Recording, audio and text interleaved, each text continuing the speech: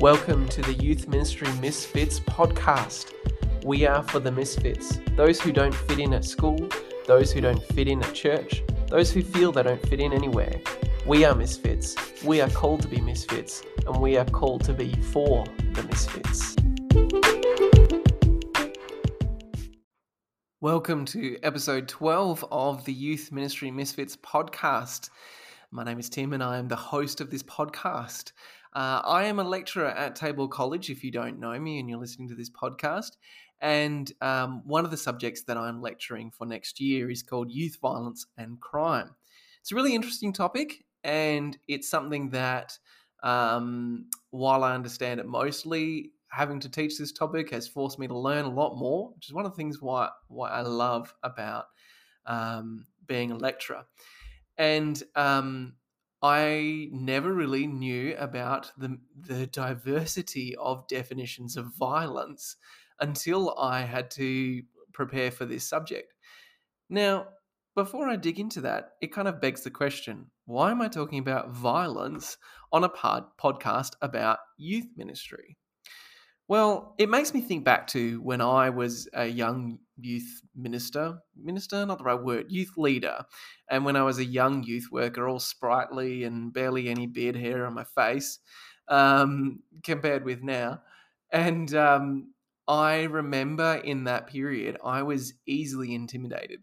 And I've done a lot of work in that space now, but early on in that time, when I would see a young person who was intimidating to me, maybe because they were loud, obnoxious, aggressive, or physically violent, there would be a fear response in me.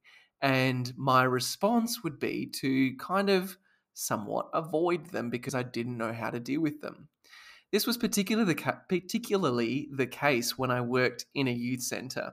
And if anyone who was a youth worker with me in that period is listening to this podcast, you can attest to the fact that I was really good with the good kids, but I was not good with, the bad kids. It's not that hard to say, is it? I was not good with the bad kids. And when I say the bad kids, I'm doing that in air quotations. And I processed that a lot in the years after when I worked in a school as a chaplain following a youth work model, and as I tried really hard to be different in the way that I worked with the young people who were not the good kids, in inverted commas. And I had to understand what it was about those young people who were not the good kids, who were the bad kids, that made me feel uncomfortable with them. Well, I just didn't know how to respond to their aggressiveness. I didn't know how to respond to the way that they spoke loud and they swore a lot, and the way that they would talk to one another, and they weren't super warm and friendly like I hoped, and looked to me like their savior and Superman and all of that kind of stuff. So it was intimidating, and I was scared of them. And I was scared of them because I thought that they were going to hurt me, and I didn't know how to deal with them and how to respond to them in a way that was constructive. And I mean, the truth is, I did get hurt by one of them, and not severely, but it did lead to me having to get physiotherapy on my lower back, and that issue still plagues me to this day, partly due to my own fault, but we won't go down that path anyway. And so it's a fair assumption to say that my fear of those particular young people was not changed by working with them because I didn't change myself in the way that I worked with them. I took away from it my experiences of that assault that I experienced, and it reinforced my fear of these kind of young people who we see as aggressive and potentially violent. And it went with me as I worked with young people, this fear of the young people who were loud and angry and swore a lot, and that I didn't know how to work with them, how to love them. But one thing that teaching this subject on violence and learning some of this stuff in preparation for teaching this subject next year is that I feel like I have learnt a lot about what violence is. And I feel like I've learnt a lot about why violence exists and some of the social contexts behind violence. And I hope that this podcast doesn't feel like a lecture, because I don't want it to feel like a lecture. What I want it to be is me being able to use the things that I'm learning as I teach them, um, and me being able to share the things that I'm learning from my PhD research, so that I can benefit people who are engaging in youth ministry with young people. Um, and of course, as I always say every podcast, if this intrigues you to learn more, then consider studying with us at Tabor, because in the youth work course, you'll learn more of these kinds of things. Anyway, enough about that.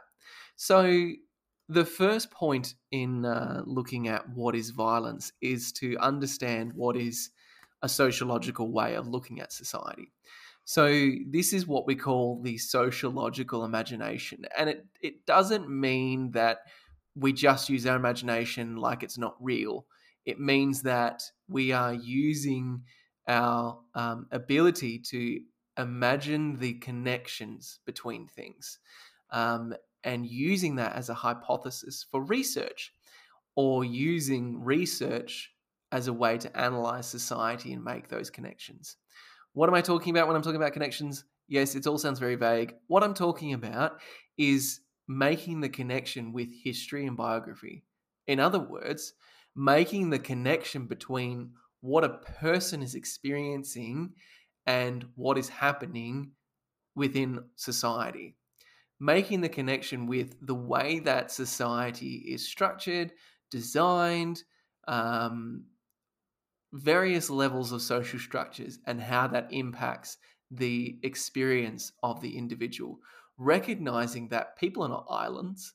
People's issues don't exist in a vacuum chamber. They are influenced by things, forces, structures, and other people.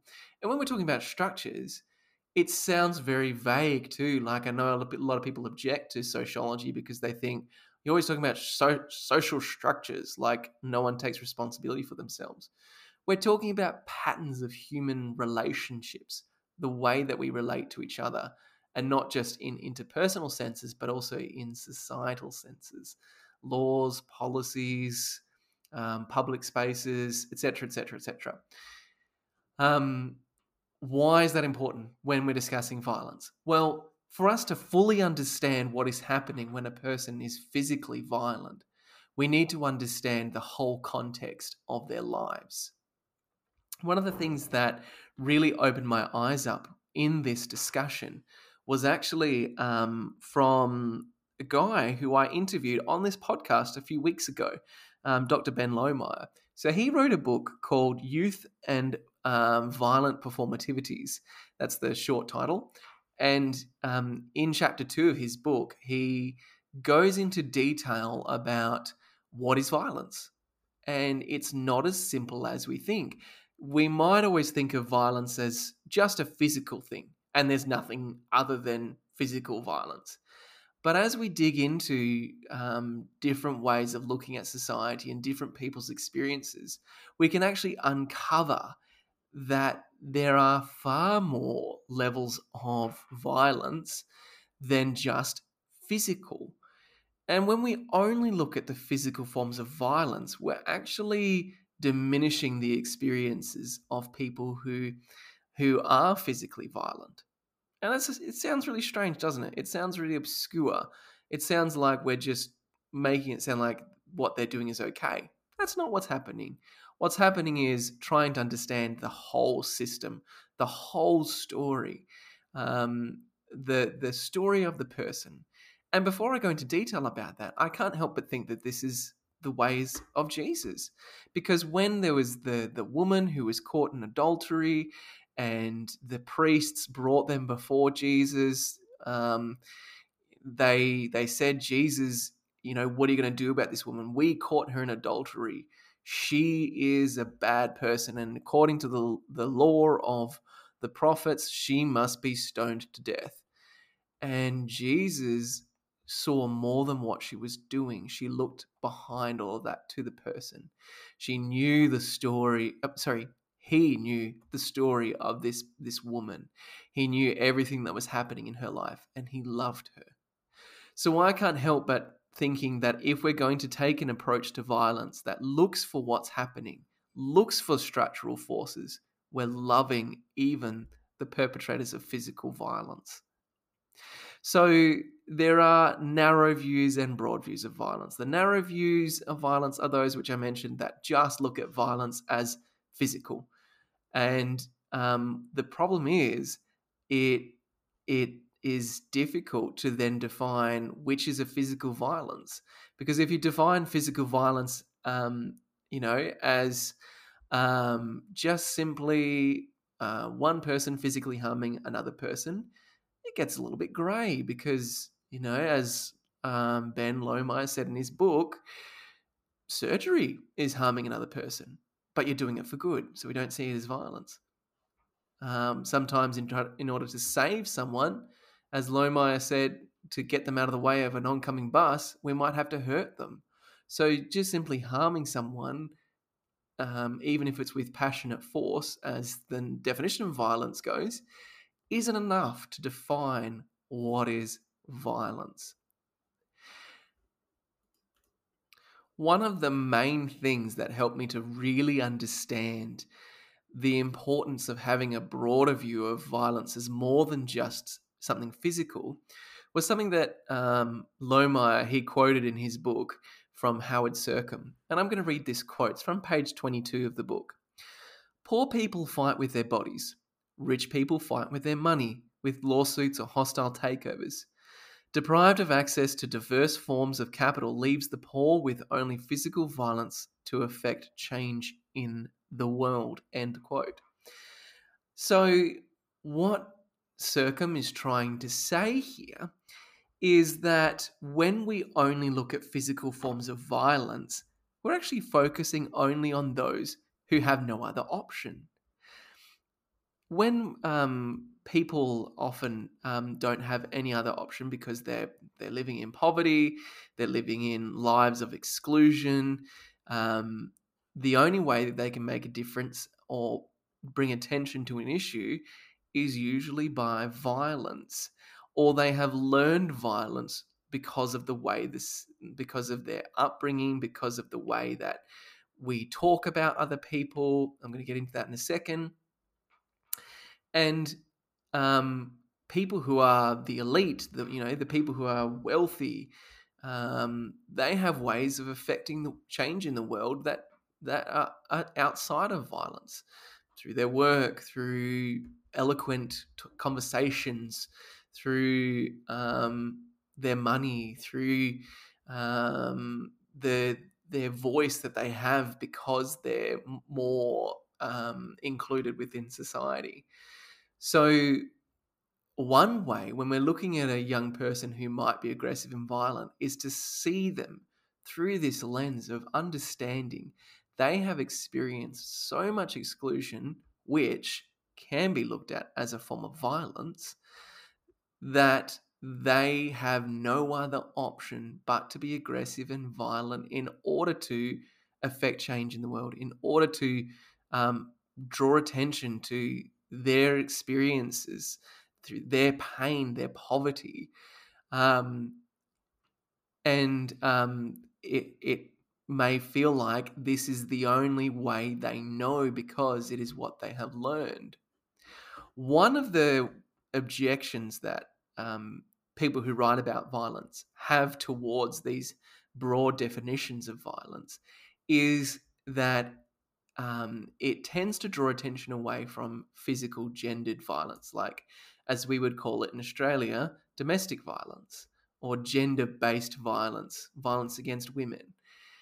But the counter that Lohmeyer offers in his book is that when we look at the bigger picture, when we look at everything that's happening in society, we tend to we uncover that there's more going on. And what I mean by that is when we look at bigger picture, the bigger picture of what's happening in society, we discover inequalities in between genders and across classes. I've quoted Ben Lomar there. And that when we structure society in a way that advantages men, we are treating women like they are lesser than men. And when we fail to, as a society, speak up against the treatment of women as less than men, we are creating a structure of violence against women. There was an ad campaign recently about this, like stop it at the start. The whole thing that we used to hear of, if a boy's being mean to you, it means he likes you. We're encouraging that violence through that kind of talk because we're treating women like they should expect boys to be aggressive and to treat them as less than men. So that's what we're talking about when we're talking about structural violence. One of the big authorities on this topic of violence is an author by the last name of Galtung. And Galtung wrote about this idea of a disconnect between potential and actual, and that as a violence in itself. So what that means is when someone is unable to reach their human potential, so their potential that they have as a human being is not able to be reached, which means they're actual. That's what we're talking about, is what they can actually do or what they actually achieve or what they can actually receive. That disconnect, the forces that are causing that are violent. For example, you think about, I can't remember I don't know what the number would be now, but when I used to be really involved with World Vision, this would have been 10 years ago, the estimation was that there were 1 billion people in the world who were not having enough to eat every day, and by that I mean they were starving, and not by choice, by poverty. And why is that happening? Well, we zoom out a bit and we look at the greed of wealthy nations. We look at the exclusion or the acts of ignoring or dismissing people in poverty or treating them like they're not important. This is a violence because it's preventing them from being able to live a life where they actually just get enough food every day, and they die because of starvation and health complications that could have been prevented, health complications that are caused by their starvation. So this is a violence that is caused by inequality, by poverty, and it's something that we can't ignore. And young people are affected by this. Young people in Australia are affected by this. Maybe not as much by starvation, but by being treated as subhumans. Like policies on child protection and child welfare, as Lomar says, tend to treat young people as subhuman, as though all they are is an object that needs to be cared for by an adult, an object that is a dependent and need of protection and control. And this actually dehumanizes young people a bit. We think of them as less than adults, less human than adults. This in itself is a violence because we're treating young people, we're preventing them from reaching their actuality.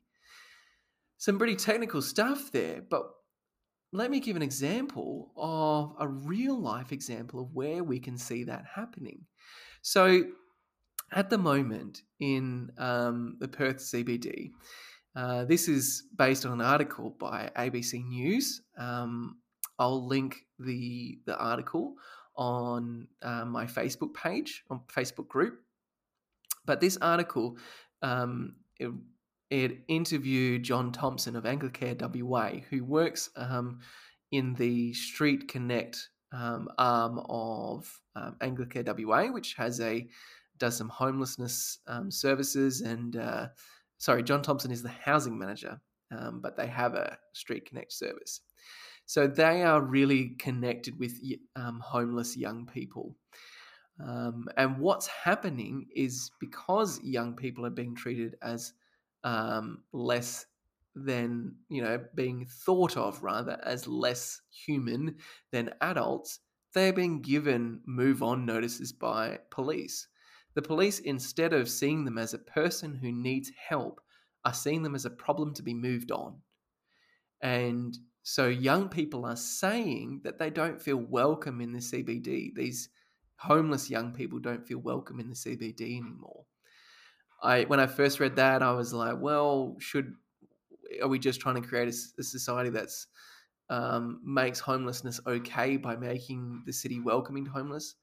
I don't think that's what we're talking about. What we're talking about is making a welcoming space so that these people can receive the support and help they need and be treated as humans, not as subhumans. And what's actually happening for these young people because of this context is they are having to look for help in the outer lying suburbs like Armidale and Midland. And if you're from, Metro Perth, you'll know that these suburbs there's not enough support services in those suburbs for young people experiencing homelessness. Most of the services are located within the CBD, but if they're being moved on from the CBD, then they can't get the help they need. So violence is happening because these young people are not able to realize their potential because they're being prevented from receiving help, because there's no strategy that includes young people as people. They're just thought of as, well, they should get help from their parents, rather than, hey, maybe they're people too. So the violence is that these young people are not being treated as full humans. They're not being given what they need. They're not being treated as capable and moral agents who are able to make choices. They're being treated as a problem that needs to be fixed. And this is a violence. It's an exclusion. So what does all this mean for youth ministry, though? What does it mean for our churches and the way we do youth ministry? Firstly, I think it means that we need to get some more understanding about the structural and cultural violences that young people are experiencing. When I say cultural violence, I'm referring to the ways in our culture we kind of justify these things that are happening. These unjust things that are happening, we justify them as normal. That's a cultural violence because we're making it seem like these things are okay. So so number one, we need to learn more. We need to understand more about these structural violences and these cultural violences that young people are experiencing. And the second thing we can do is we can try to understand these young people's experiences.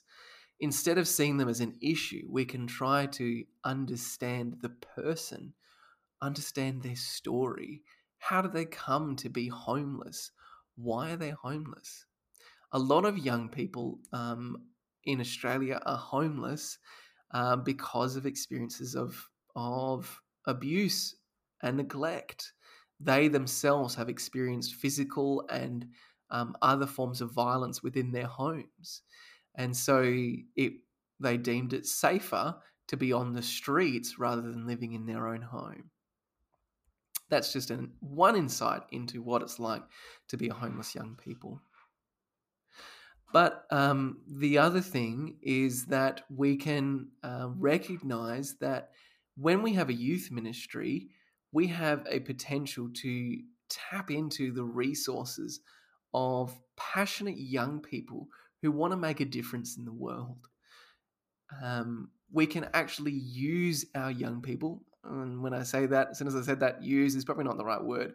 We can mobilize, encourage, stir up the young people in our youth ministry to understand that there are young people just like them who have no bed to sleep on each night, who sleep out in the cold and are being attacked by insects and mosquitoes and being moved on by police and barely have enough to eat each day and don't get the chance to take care of their bodies.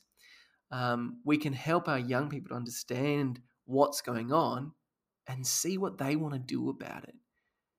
We can be pleasantly surprised by how passionate young people are and how capable they are of making a difference in their world.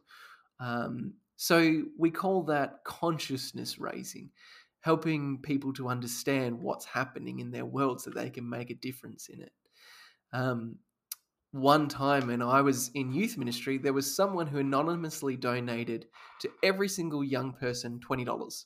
And they said, whatever you want to do with this money, you do it. Listen to what God wants you to do with it. Listen to Him and then make a difference in the world with this money.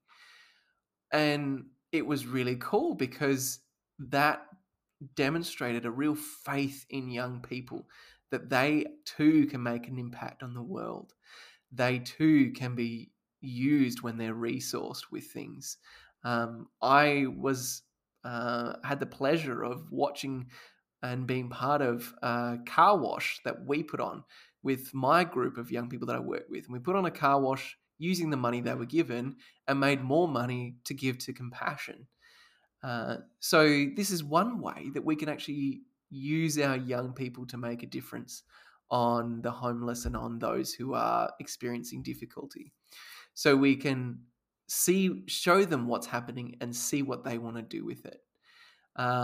We can speak up for these young people who are experiencing structural violences. And we can donate, like in the story that I shared.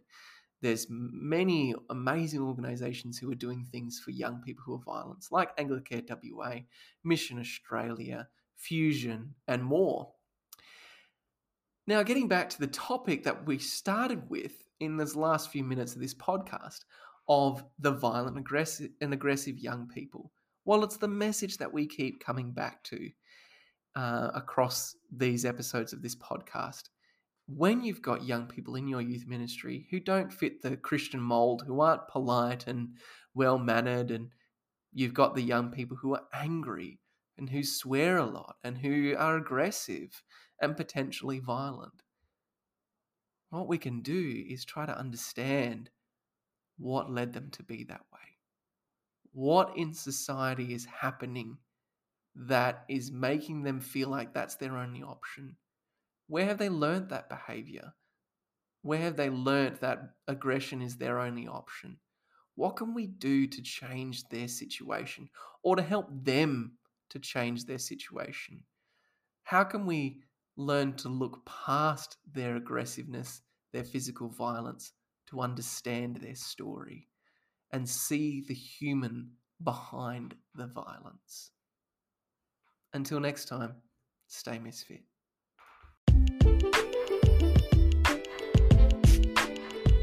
Thanks for listening to this episode of the Youth Ministry Misfits podcast. If you want to continue the conversation, join our Facebook group. It's called Youth Ministry Misfits. Join the group if you want to continue this conversation or if you want to stay tuned for any future youth ministry gatherings or training events. If listening to this podcast has made you want to know about study, have a think about studying youth work at Tabor College. Check us out at tabor.edu.au. That's tabor.edu.au. We offer lots more courses, so check us out. Until next time, stay misfit.